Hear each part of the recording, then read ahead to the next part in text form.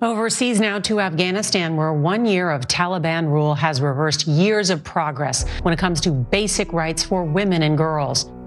Senior Afghan and UN officials tell me that they are very concerned about an even more draconian crackdown coming on women and girls' rights, straight from the Taliban's hardline religious leadership. This is really cruel déjà vu that we're seeing the horrors of their previous rules surface once again. International condemnation is growing after the Taliban banned women from studying at university in Afghanistan with immediate effect. The doors of secondary schools are now only open to boys and male teachers. For the first time in more than 7 months, Afghan schools reopened Wednesday for a much-anticipated return. Taliban announced girls above 6th grade must stay home. This is a huge blow to women's rights in Afghanistan. Video this morning shows small groups of students protesting, or at least trying to protest this crackdown. A rare sight in the streets of Kabul, several dozen women protesting Taliban rule, demanding bread, work and freedom, things they say the regime denies women. But the protest was violently interrupted. The women ran for cover, many of them in nearby shops.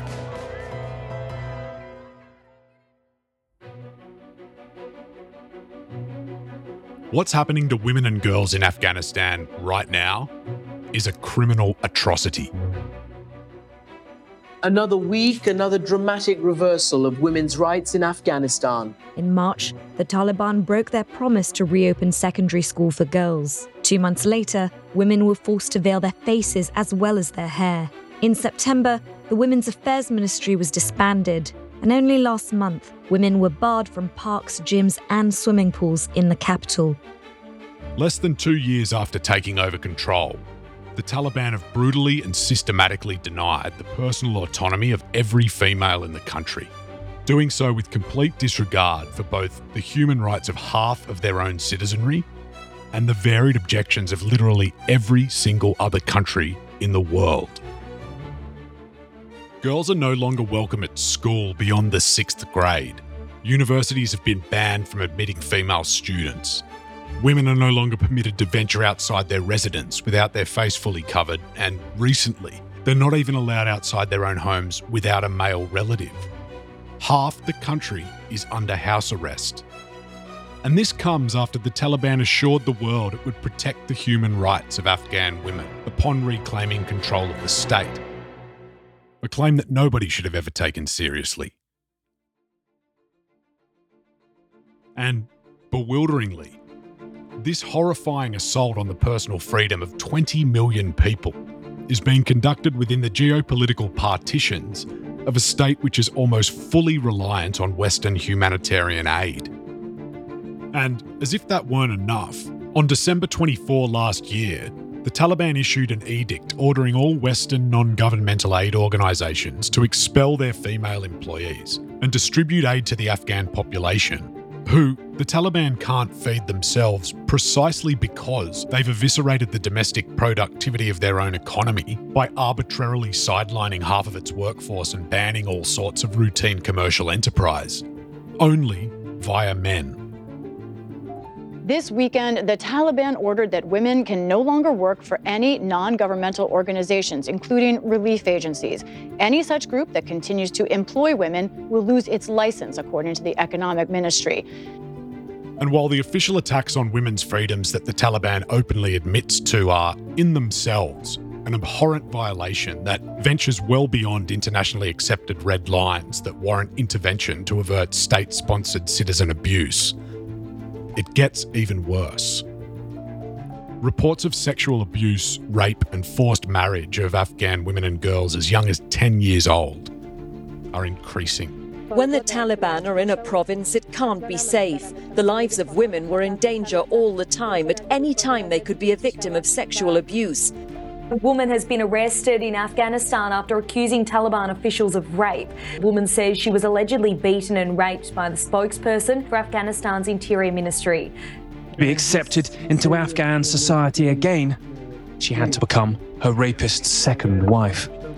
On Thursday, November 11 last year, an anonymous Afghan woman posted a video to social media that went viral.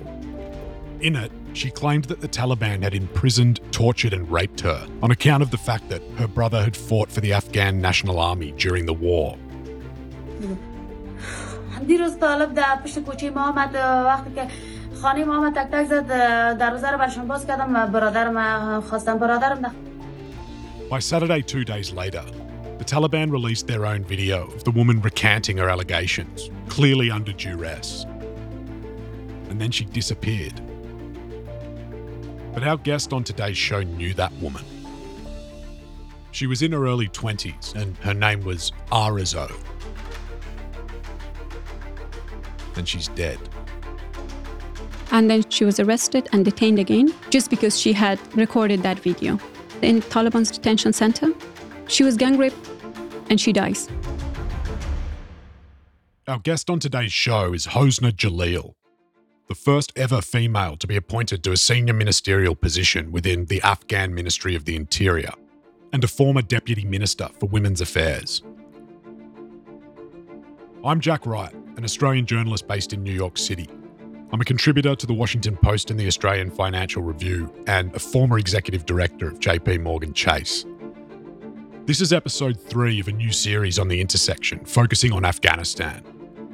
Hosna and I sat down in Washington, D.C. on Friday, and we kicked off our discussion by talking about Hosna's childhood and the perils of seeking a secular education in Afghanistan under the previous Taliban regime before 9/11.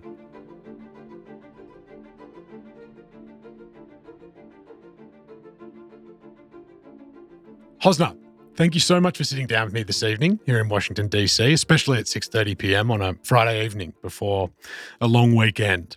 So I think it'd be great if we began with a little bit of background on your early childhood in Afghanistan. So where you grew up, then I'm really interested in what it was like trying to attend school as a girl growing up in Afghanistan. Thank you so much, Jack, for having me. It's a pleasure to join you for this discussion. I consider myself privileged enough to be able to live different lifestyles in Afghanistan, all the way from village to Kabul's lifestyle as a modern woman, and to be able, and having been able to experience different educational systems in Afghanistan, all the way from religious studies in a mosque to informal education inside a mosque, and then getting formal education post-2001. And when you were attending the informal part of that education in the mosque, was that allowed or was that something that was going on underground? And was it dangerous for you to seek that sort of education at a time when it certainly wasn't encouraged and perhaps maybe even was illegal? Yes, it was purely underground. It was a community-based educational program system supported and funded by the international NGOs and international organizations in Afghanistan. It was taught based on the normal or formal school curriculums, but inside mosques. It was too risky that we didn't know back then what kind of risks we are signing up for or we are taking on. But salute to the courage of our parents who knew what kind of risks we are taking on, and they are taking on actually, but still sending us to schools and preparing us, equipping us with the right tools or the right way to behave in order to survive. And we did it. We came out alive. Well, you did quite a lot more than just make it through that process, Hosna. But what sort of things did they have to teach you in order to maintain your safety while you were attending that sort of education class? The very first thing in the mornings and the most important advice that we were receiving every single morning was to hide our books and to show our religious books if we encounter a Taliban fighter on the streets, or if the Taliban are coming to our mosques, to check the mosque, of course, to see what we are studying or supervising the mosques. It's a very difficult thing for Western people to understand, given the environment we grew up in. You know, most kids there spend time trying to figure out ways not to go to school. And in Afghanistan, the lengths that you had to go to just to attain a basic education are extraordinary. Once you finished that school part of your education, you went on to university. Do you want to tell us a little bit about what you studied and how you ultimately found your way to your first job, which I believe was in the private sector before you went to the government? moving from my provincial hometown to Kabul to get the higher education or attend university. I did my bachelor's in physics, which I loved at that point in time to pursue. But I didn't have much opportunity, actually, to work practically in that field, apart from being in the education sector and teach the theories again to the kids. And there was no practical use of it. I mean, not much practical use of it. One of my brothers is an astrophysicist, and based on his dinner time conversation, I'm pretty sure there's no practical use for it either. But well, no. If I would have been raised and had access to education, but at the same time access to work environments in the West, I would have definitely become a scientist. Trust me. That's the best thing to do to serve humanity. But yeah, I mean, just because it wasn't, there was not much space for practicing hard science in Afghanistan. I did my master's in business administration, and after graduation, I started my first jobs in the private sector. Where did you learn to speak English? I ask you because your English is perfect. I mean, it's better than mine, and I don't speak a second language. Well, I'm humbled, Jack. I'm extremely humbled. I think I still need a lot of efforts, actually, to improve it. I learned English. I mean, the first time that I had access to English material was when I was doing my education in the informal community-based educational system inside a mosque, because it was supported by international NGOs. They provided us the material and, of course, the instructors for foreign language, which wasn't ideal or perfect, but at least we started with learning our ABCs. So. Well, you clearly studied very hard. It's impressive, but it must have been an advantage for you to be, proficient at English the whole way through. What were the roles in the private sector that you started out in? I started from an internship with a very fast-paced progress to leading a pharmaceutical company in 2016 and 17. Wow, that is fast progress. That seems to be a recurring theme in your career trajectory, that you've got things done very quickly.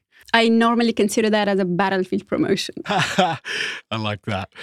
How did you find yourself migrating from the private sector into the public sector and ultimately working for the Ministry of the Interior? The first opportunity I had to work for the public sector, for the Afghan government, was in 2015, based on a short-term contract to work for the president's office. I mean, I was just eager to sign up for that role because I wanted to see what's going on inside the government sector, because I had a very negative image of government sector. From a private sector lens, the government was not only unable to provide services, but it was also considered an impediment to growth of the private sector, not being able to regulate the markets. I wanted to grab that opportunity to see what's going on inside the government structures and what are the main problems. So I went there as an industry analyst.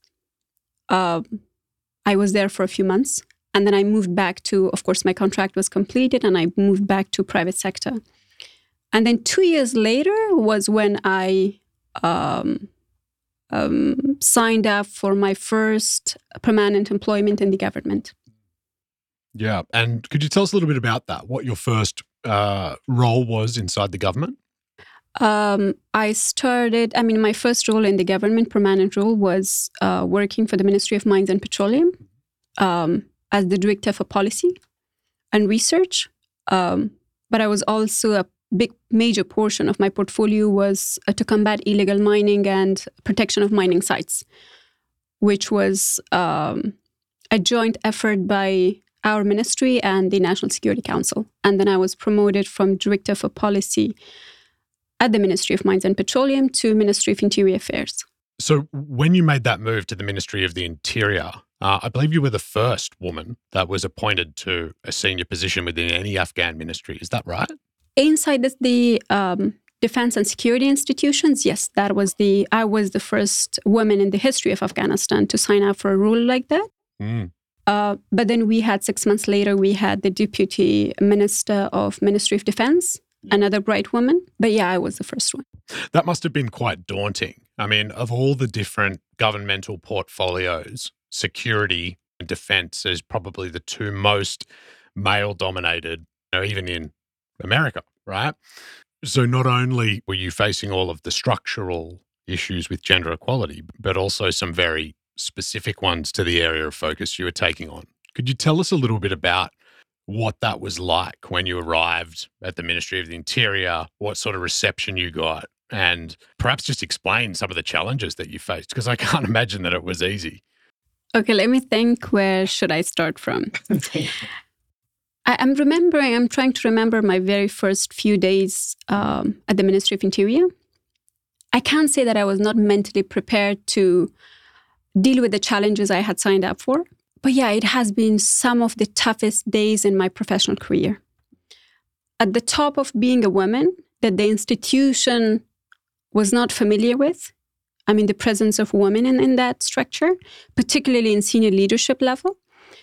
My male colleagues, of course, particularly my uniformed male colleagues, they haven't been familiar.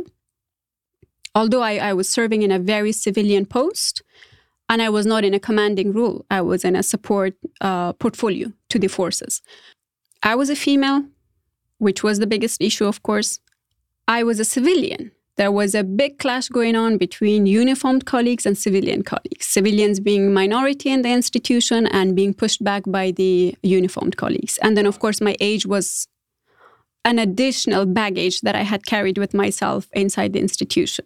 We reached to a point in a few weeks, I had reached to a point where my access to information and documents were limited. And the very common answer I could get was that the information and documents are classified. What could be classified from Interior Minister's deputy, who herself is writing the document classification or information classification policies. So you were in charge of the compartmentalization and they told you that you weren't cleared for stuff. That's right. And interestingly, my predecessor was not having any sort of limitations in terms of having access to information or documents. To a level where my senior colleagues, mid-level management, particularly uniformed, they would have left the meetings that I was leading. They just get up and walk out. Yes, just walking out without telling me anything or without expressing themselves even. Yeah, so it has been pretty tough, not just because of the lack of acceptance and, not being able to be accepted there, just going there, not being accepted, not being even respected just because you're a woman, you're young, and you're a civilian. It affected my productivity, not just my morale. It affected my productivity, and that was something that I could prove myself, not just for myself, but for those who are supposed to come after me. I could keep the door open. If I would have been productive, if I would have been effective in that institution, I could keep the door open for other women to come and join us. I had signed up for a much bigger mission than just having a career choice. It wasn't just a career choice for myself. It was a much bigger mission that I had signed up for. There has been hundreds and thousands of women who looked up at me. My failure would have been their failure. So for me, being productive, staying productive, but at the same time proving myself was a big deal. And the mistreatment that I was receiving, that was affecting my productivity. That was the main concern I had. But yeah, that has been the worst days of my professional life, the darkest days of my professional life. But the major allies that I had have been our senior, uniformed, particularly general level male colleagues, some of them. I can't say all of them. I was fighting another fight with those who have been serial harassers and corrupts. Of course, I never expected acceptance or respect from them because we have had two different paths to go with. Of course, we have been speaking two different sets of values. But there has been a huge number of senior uniformed colleagues and mid-level and even the grassroots level uniformed colleagues who I was working with very closely. So all I can say is that I didn't start it well, but I ended it well. Yeah. Yeah. Well, tell us about that. How did it end? The last few months before I leave the ministry and I continue with my career in another institution, I was working with our commanders at the provincial level. I was working with our uniformed and civilian colleagues in the headquarters, senior level, mid-management level, and junior levels. And they have been working so passionately, coming up with ideas, being very passionate about their ideas, pitching their ideas and coming up with solutions. And to be very honest, the barrier between us, me being a young woman and civilian, that was somehow shaky, that wasn't as strong as it used to be. So, I considered that as a success. And I was hoping that I was the first woman, but there will be a second woman coming after me. But, it didn't happen. I think it'll probably be very interesting to people, it certainly is to me, that you face that level of gender-based discrimination in that role, because the impulse as a Westerner is to think about Afghanistan in pretty simplistic terms, which is Taliban bad, they're the group that is really assailing the rights of women.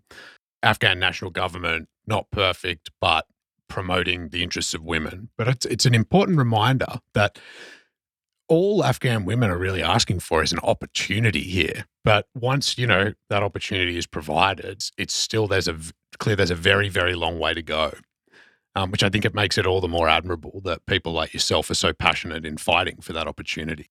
The reason that we have been insisting on keeping the previous governance form or the previous government structure before the Taliban was because it was a platform, it was a foundation for us. It didn't mean that we had anything ideal or the situation or the environment for us has been perfect. No, not at all. There has been, we anticipated that there's a long way to go with being accepted, being respected, and taking the fight or the battle to a professional level. We knew that. But that was, the bright side of having a structure or the foundation was because we could think like, okay, in a few generations or in a few decades, things are going to be different. There will be maybe slow progress, but there will be progress. What happened with the Taliban is we no longer have that foundation.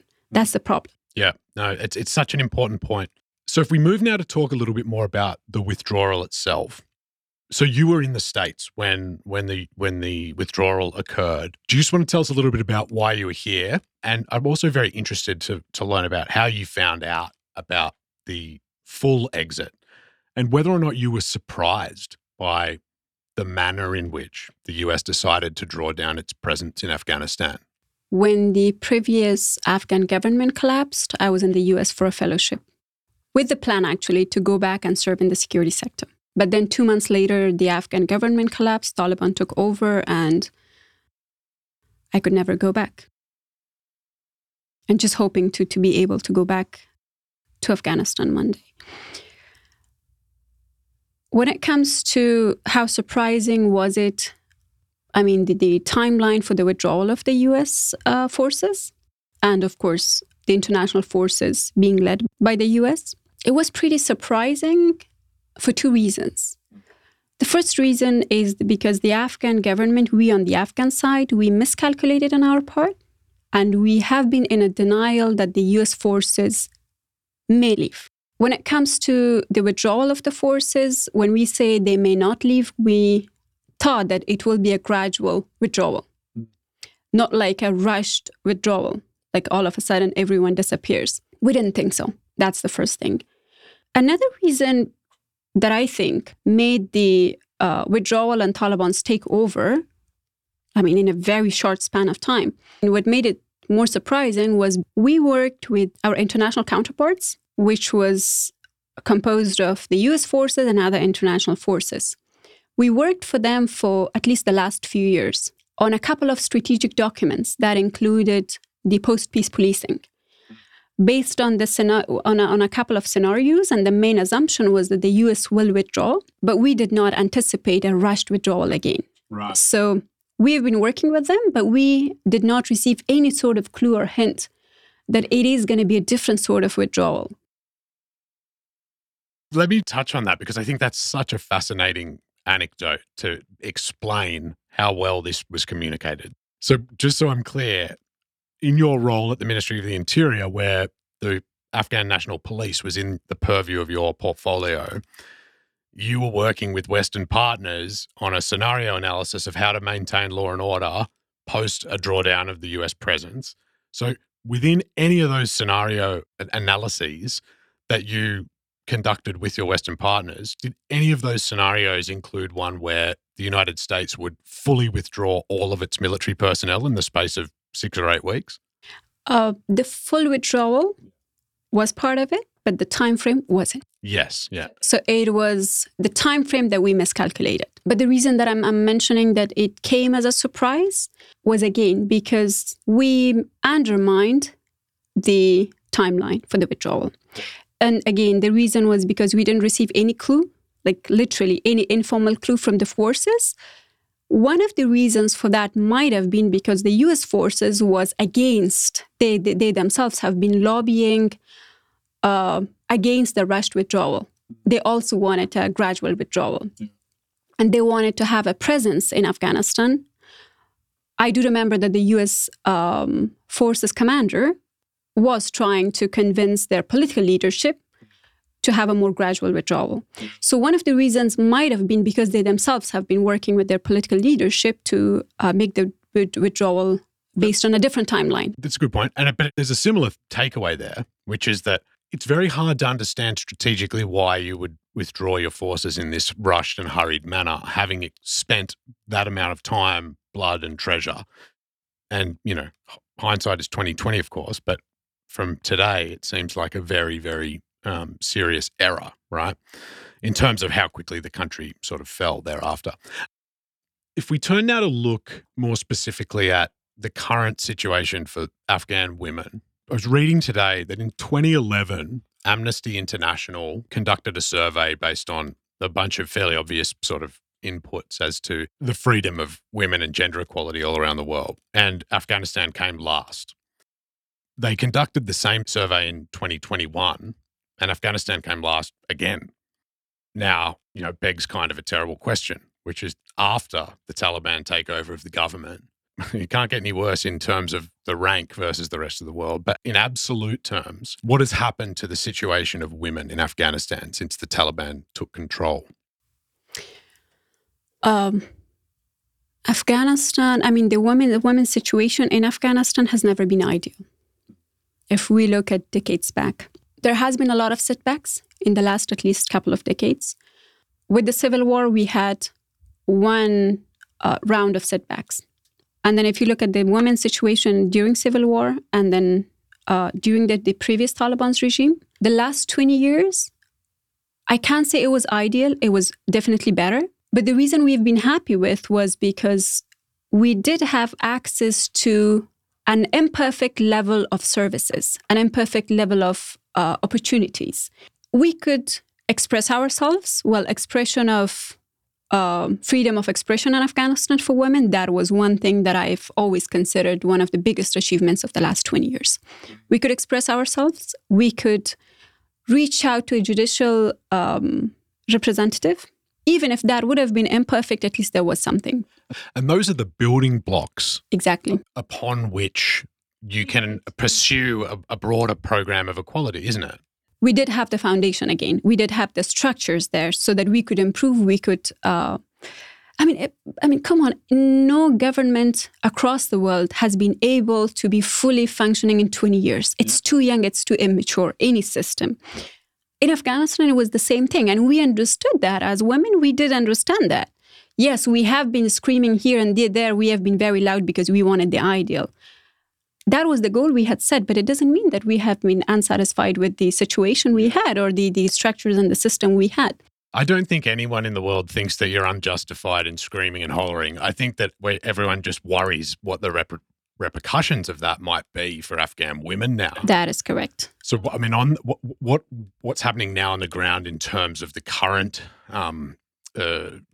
situation that Afghan women face? Well, with the Taliban's takeover, we lost that foundation. That's the first reason that we're grieving for. We really worked hard for that for 20 years. The second aspect of it is that there is no life for women under the Taliban's rule. When it comes to women's situation under the Taliban now, compared to their previous regime, partially it's the same, partially it's worse. The reason that I'm saying that it's worse is because, one, the Taliban returned to power with a lot of grudges and sense of revenge. The second aspect is that the women in Afghanistan are no longer the women of 1990s. There's a lot of young women, which makes majority of the women's population in Afghanistan, who haven't even experienced Taliban's regime. they are born in the brighter days of Afghanistan. They have lived the brighter days of Afghanistan. So for them, a setback like that, it is very difficult to absorb. That's also making the situation even worse for them and even more horrible for them. But at the same time, if you look at what the Taliban have done to the women in the last 1.5 years, they've issued 40 decrees in 1.5 years, just limiting women's activities. From their access to education, to access to judicial system, to access to employment, and even to access to the basic health care services. Yeah. Just going to a healthcare center. They're no longer allowed to go to schools, to go to universities, to go to a health center without being accompanied by male members of their family, to sit in a taxi, to commute somewhere without being, again, accompanied by a male member of their family, or sitting in a car. The Taliban would stop them and ask them how they're related to each other. Them not being able to express themselves, demand their rights, and if they do, they would be arrested, they would be detained. And one thing in between that I've always considered underreported and not acknowledged is that there are tens and hundreds of women who are being raped inside the detention centers of the Taliban. There are tens and hundreds of women in different parts of Afghanistan being raped by the Taliban. Forced marriages, the rate of the suicide among women, it all has increased. Again, we have never had an ideal situation, but we did have access to justice. We did have access to education. We did have access to higher education. And we did have access to all those basic services and basic opportunities and the basic right to live a life with dignity. That's what's gone. Yeah, that's what's gone. Are you able to share with us any anecdotes that are coming back to you from women that you know in Afghanistan, which portray some of the brutality that they're facing now? Yeah. Okay, Jack. So I try my best to keep my composure and not to break down. Take your time. Well, I can mention the name of the victim because she's no longer with us anymore. She was a young woman, a very young woman. She was the sister of one of the members of the Afghanistan's armed forces. She was being arrested by the Taliban, and her only crime was she was the sister of the former armed forces officer, just her family association. She was arrested, detained, tortured brutally. And then when she returns home, she is recording a video of herself and expressing herself about how and why she was tortured. She had every right to express herself. She was a victim for no reason.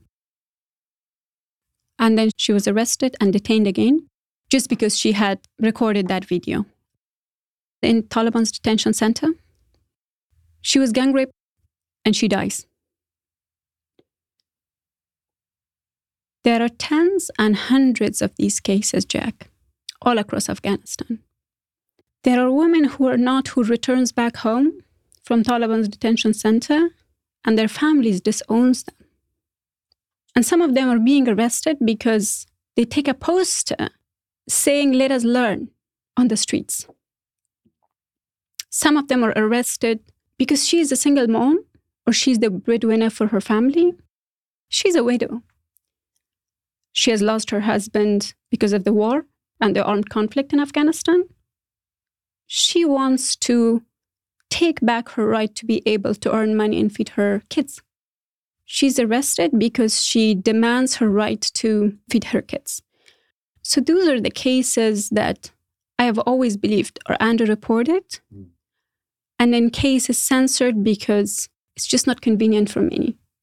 Well, there's two things there, isn't there? The first is that it has to be underreported because of the structure of what's going on with the rights of women in Afghanistan. When you lock people in their homes and deny them freedom of movement, then obviously crimes against that group will be structurally underreported by a mile, right? But secondly, I think among Western leaders, it's been convenient for people to not take the Taliban at their word, but at least position themselves diplomatically in a way that says, okay, well, they've made an undertaking, we will monitor it, let's get out. But, what you're saying very clearly shows that those undertakings on behalf of the Taliban aren't genuine. Not that I think anyone thinks that they're genuine at this point anyway, but it's very striking feedback.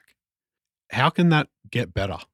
What would have to happen for the position of women in Afghanistan to improve now with the Taliban government? Some people have talked about the potential for the Taliban to give back concessions on some of the restrictions on women in order to try and extract concessions of legitimacy from the West. Do you think that'll happen? Or do you think that Afghan women are now in this position into the foreseeable future until there's regime change? Well, I do not believe that any factions in the Taliban, moderate faction or the extremist factions, really believes in women's rights or have a different definition of women's role in the society. It's very strange to me that we buy the idea that Taliban are having difference in opinion about women's rights. Just because in the last couple of months, a few of their senior leadership are expressing their frustration from their supreme leader and labeling, actually, bringing women's education or women's access to higher education in their speeches. I mean, I can hardly buy that. And I can hardly find an Afghan woman in Afghanistan who can buy that idea that the Taliban are divided over women's rights. No, they are not divided over women's rights. They are divided over distribution of their revenue made from customs and border. They are divided over the political appointments by their supreme leader. Their frustration comes from the distribution of wealth and power among themselves, having the right to decide among themselves about their own political agendas. And women's rights is never part of those agendas, trust me. Right. The reason that some of the Kabul-based younger Taliban leaders being in their 30s and 40s are expressing their frustration is because they want to generate the international support. That is also about the survival of the regime that is serving them better because they might have the political ambition of course, they have a long way to go ahead with the current regime and structure. And the Kandahar-based leaders being in their 60s and 70s, of course, they might have, I would say, a different opinion over their political structure. There's no genuine reform agenda. So, yeah, I mean, from my perspective, even the ones who are expressing their difference in opinion about women's rights, it's all about them being politically ambitious enough to secure or guarantee a few political future for themselves. And that the regime, of course, is a platform for them to give them that fulfillment. But at the same time, it's all about economic interest as well. The survival of their regime is going to ensure the flow of their revenue, and particularly the international community support and engagement in Afghanistan is going to ensure their revenue from different sources, particularly construction and trucking businesses that they have invested over years. Well, that raises an interesting question, which is how should the West engage with the Taliban in your view? If there is no genuine agenda to actually improve the lot of women, should the international community be taking a harder line approach with the Taliban regime? It depends. I mean, if the West would have been interested to take a harder line in terms of pressurizing the Taliban, the Doha agreement wouldn't have ended up the way it ended up, with the exclusion of the Afghan government and delegitimizing the Afghan government, being backed by the same West for 20 years, and even established by the same West 20 years ago. I don't see that interest anymore. But then when it comes to the engagement, I would say, first of all, the international community need to rely on the internal sources of pressure on the Taliban. The second thing is that when it comes to engagement with the Taliban, I mean, the first priority, of course, for the international community's engagement is responding to the humanitarian crisis. And to minimize that engagement with the Taliban over the humanitarian crisis is to do it through the international well-established platforms in Afghanistan or organizations which have been present in Afghanistan during their previous regime as well. And they know how to operate and to serve the Afghan people and to meet their basic needs. And the other aspect of it is that the international community should stop assuming that they can use the Taliban as a counter-terrorism force. That would be the joke of the day for everyone. It is impossible to counter ISIS-K or any other terrorist group in Afghanistan through the Taliban being closely tied with Al-Qaeda itself, even now. Yeah, I mean, after the al-Zawahiri drone strike, that conversation is kind of done, right? Well, I should be the last person, Jack, to tell you as an Afghan, to tell you that Taliban are having their ties with Al-Qaeda. Yeah. We are learning that from you, actually. I mean, from the West. Yeah, not from Australia. We've got intel on different things. Yeah, of course. So you touch on NGOs and international organizations sort of being the obvious touch points to push aid into Afghanistan. A couple of things spring to mind. So the first is the recent move on behalf of the Taliban to ban women from working for NGOs, which is a special type of infuriating to me, frankly, when they're sort of with one hand asking for the handout and then on the other hand, in some sort of perceived face-saving measure, trying to announce to the world that they're going to stop women from participating in distributing that aid, I think is really difficult to stomach. But what can NGOs do to try and improve the situation of Afghan women? And do you think that NGOs should operate in Afghanistan staffed only by men under the new Taliban rules? I don't agree with the assumption that the Taliban doesn't care about the humanitarian aid in Afghanistan. They do. And the moment that international community or the international humanitarian response organizations stops their operation, they become more and more desperate. But they also have a very smart strategy to use the divide and rule strategy among the NGOs. That's what they did in 1990s. From my perspective, what the international NGOs should do in Afghanistan to improve the situation and to make sure that they're serving all Afghans, not just men in Afghanistan, is to have a very unified voices and to make sure that they are all on the same page. The Taliban are issuing a decree banning women from working for international NGOs and then inviting specific international NGOs, talking to them to allow some sort of activities, but of course limiting the sectors, limiting the engagement and limiting the service provision, like what kind of services can you deliver to the people. There are NGOs who are allowed to have their female employees, but the approval is given verbally. So it means that they can take it back any moment. That tells you so much, right? That's right. It tells you that the Taliban care about the perception of what women are allowed to do as opposed to actually what women are allowed to do insofar as it's helping them. Right. Like they know they need the humanitarian aid. They do. But they're still, even in that context, going to these lengths to try and, first of all, project a ridiculous policy, but then second of all, to behind the scenes, not even stand up to that policy if it means that they're not going to get the aid they need. So that's why I'm mentioning that if all the international NGOs speak the same language, the same sets of values, and have the same stance, that is the biggest source of pressure to make sure that the Taliban accepts some of the women's engagement and participation, at least in aid delivery. From my perception, if women are not part of the aid distribution and delivery, it just basically means that women are not beneficiary of those aid as well. 100%. And children as well, and marginalized groups as well, and vulnerable groups as well. Because in the last 20 years, women have always been the representation and the voices of all those other groups. And most importantly, these are the groups that women represent them through the international NGOs. These are the primary victims of the humanitarian crisis on the ground right now. So if the international NGOs really wants to serve Afghanistan, the Afghan people, and deliver basic services to them, they should make sure that they are united enough that the Taliban has to accept women's participation and presence in their platforms and organizations. Yeah. Have any of them done that? Have any of them said, we're not working unless you let us employ women? Well, yeah. Swedish Committee was one of the international organizations, international NGOs, which have been present in 1990s during the previous Taliban's regime. And I've been a beneficiary of their services as well.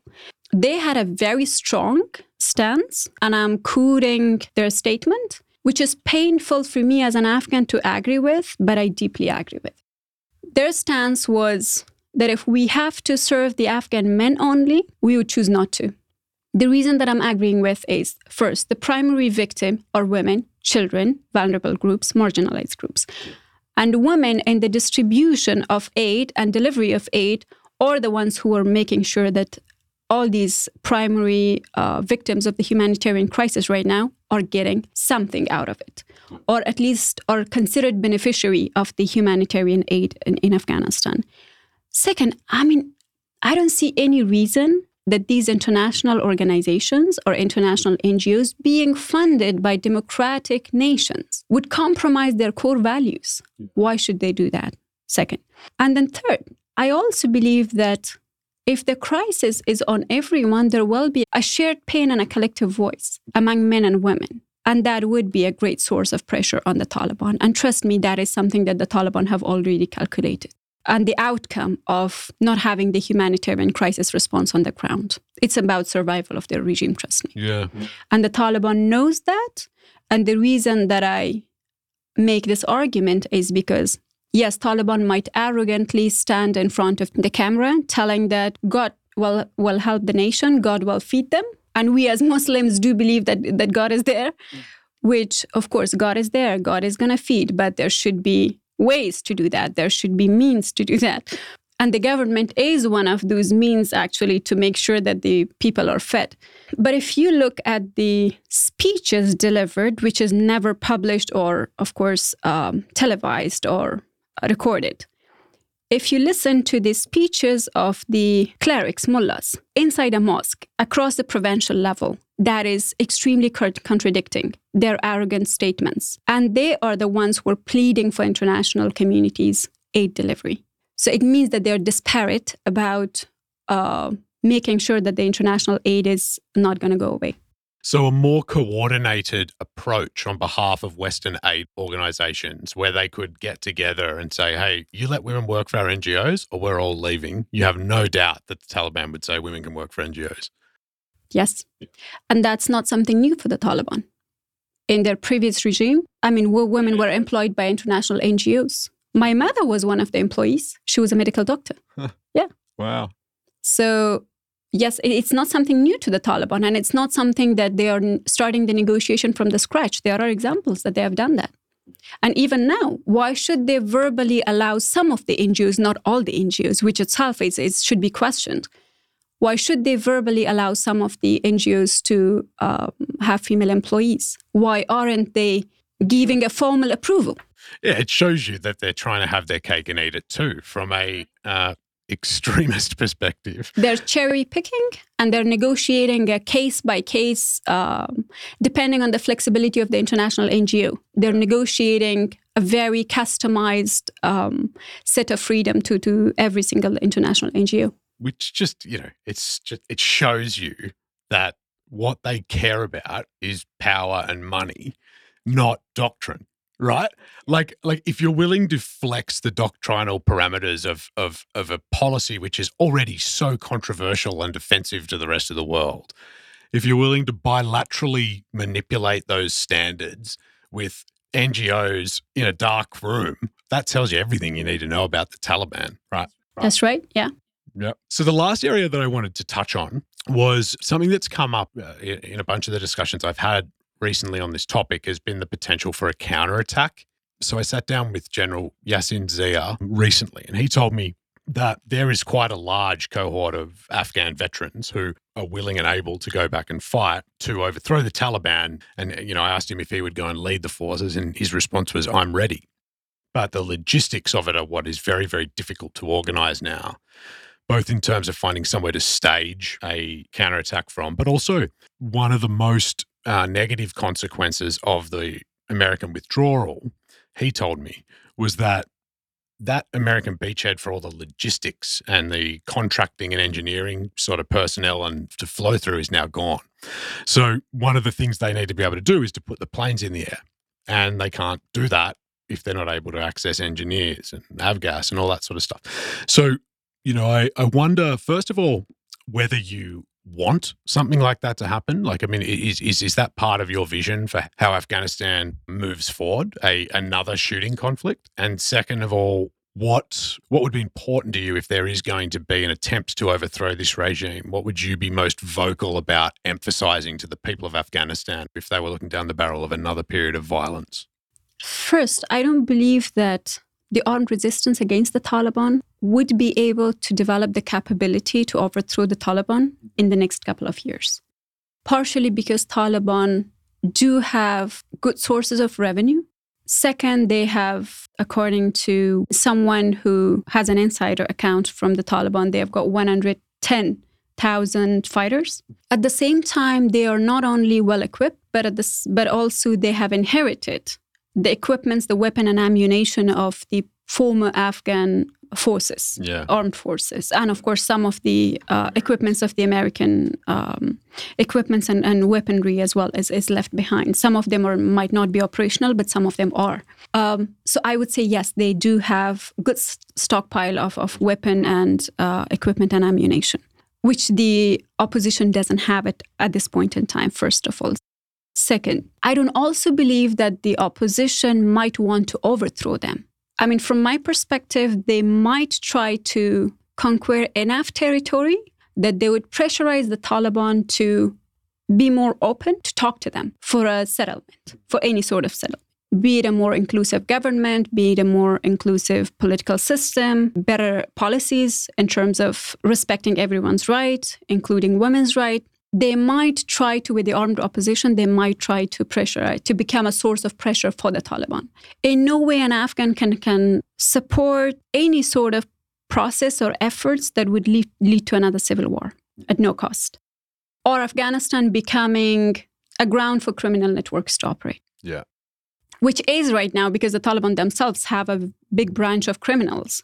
It mostly looks like organised crime. Right. If you were trying to compare it to any other sort of structure, but yeah. I mean, their sources of revenues are run by their criminal branches, criminal network branches. Yeah, it's like North Korea. Yeah. So we don't want the situation to be worse than that. That's the first thing. Second, yes, if they would be able, if the armed resistance would be able to offer a better alternative in terms of political structure and a governance, then yes, that is something that people would support. The Afghan people would support them. And even now, some of the people, they are supporting them just because they hate the Taliban. I mean, I'm a big supporter of the women's civic movement. I consider myself on that side. And in no way the civic movement of women can support a warring party. But I've listened to General Zia's interview that you did. If they're recruiting former Afghan, professional, well-trained Afghan armed forces, members of the armed forces, who have been our best that we had and who have always fought responsibly, then that is something, that's a bright side of their resistance. That's one thing. The second thing, if they can really provide clear image of what the end of the war would look like, we don't want it to be an ongoing war, then their resistance will become a great source of pressure with a different approach on the Taliban. But at the end, I think the ideal situation that everyone expects is to pressurize the Taliban enough so that they would agree to sit and talk. So yeah, I can see the effectiveness of such movements only if they would let everyone know what the end of the war would look like. That sounds familiar. That's when I would say would be a legitimate resistance. If there would be a clarity, like the women, they're very clear on what they want and how the end of their efforts would look like. Mm. But if they would have the same clarity like women, then yes. We can't support them, but because they're going to be a warring party, but end of the day, they can be a second source of pressure. And to be clear, the reason I joke at the end there when I say that sounds familiar is it's just eerily reminiscent of, the American line on Afghanistan, but that was right. And now in the rearview mirror, when you speak to senior military leaders on the American side, they mostly focus on the lack of a clearly outlined and articulated plan as one of the biggest failings of the war effort in Afghanistan, that they didn't know what their exit was. It seemed very important to peg those sort of things out. And it's interesting to hear you say that for the resistance, that will be important as well. Yes. They need to make sure when and how they're going to end their fight against the Taliban. Yeah. they need to make sure how, in between the process, in between their efforts, how they're going to negotiate with the Taliban and what they're are going to negotiate with the Taliban. Is it going to be a northern Afghanistan-dominated narrative, or is that going to be a nationwide narrative that they're going to push against the Taliban? What sets of values they're negotiating with the Taliban? What kind of policies they're going to negotiate? I mean, when it comes to moderation of policies, they need to be clear enough on their end, again, on the form of governance, on what kind of, how inclusive that and representation, in terms of representation of all the tribes and all the different genders in Afghanistan and different walks of life in Afghanistan. What kind of representation they want and inclusivity they want in that government. So yeah, they need to make sure that all these details are in place, and trust me, all the Afghans would be on their side. The Taliban doesn't have more than their 110K fighters and maybe their families. They don't have anyone, by their side more than that. 110,000 divided by 40 million is a very, very small number. Yeah. Right. And trust me, the Afghans who are silent, which I normally call them survivors, they are frustrated with the Taliban. Mm. Well, I think that's a good note to wrap up on, because that does bode well for a constructive solution over the long term. But Hosna, thank you so much for coming in to spend the time with me on a Friday evening. I think that you're an inspiration. I admire you very, very greatly for all of the things that you've done fighting for women in your country, and the fact that you persevere in the face of extraordinarily difficult set of circumstances now. So I hope that we can stay in touch. And, I hope that somewhere in the future we get to sit down and do a follow-up interview in Kabul, maybe one day. Thank you so much for having me and doing this podcast on Afghanistan. It is greatly appreciated, Jack. What we are all doing, we are fighting for our own selves. We are fighting to be able to go back home. That's the US is, of course, my secondary home. It has become a home now, but the emotional attachment to Afghanistan is going to be there lifelong. And just working for the young girls, for the children in Afghanistan, I think that gives a better meaning to our lives. So what we are doing, not just me, but everyone else, we're just doing it for ourselves. So yeah, thank you so much for having me. Thank you so much for doing this podcast on Afghanistan and dedicating a late evening, of course.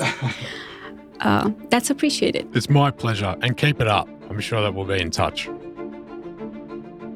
This has been episode 3 of a new series on the intersection on Afghanistan. Stay tuned for the next instalment in early March. And until then, I'm Jack Wright, and thank you very much for listening.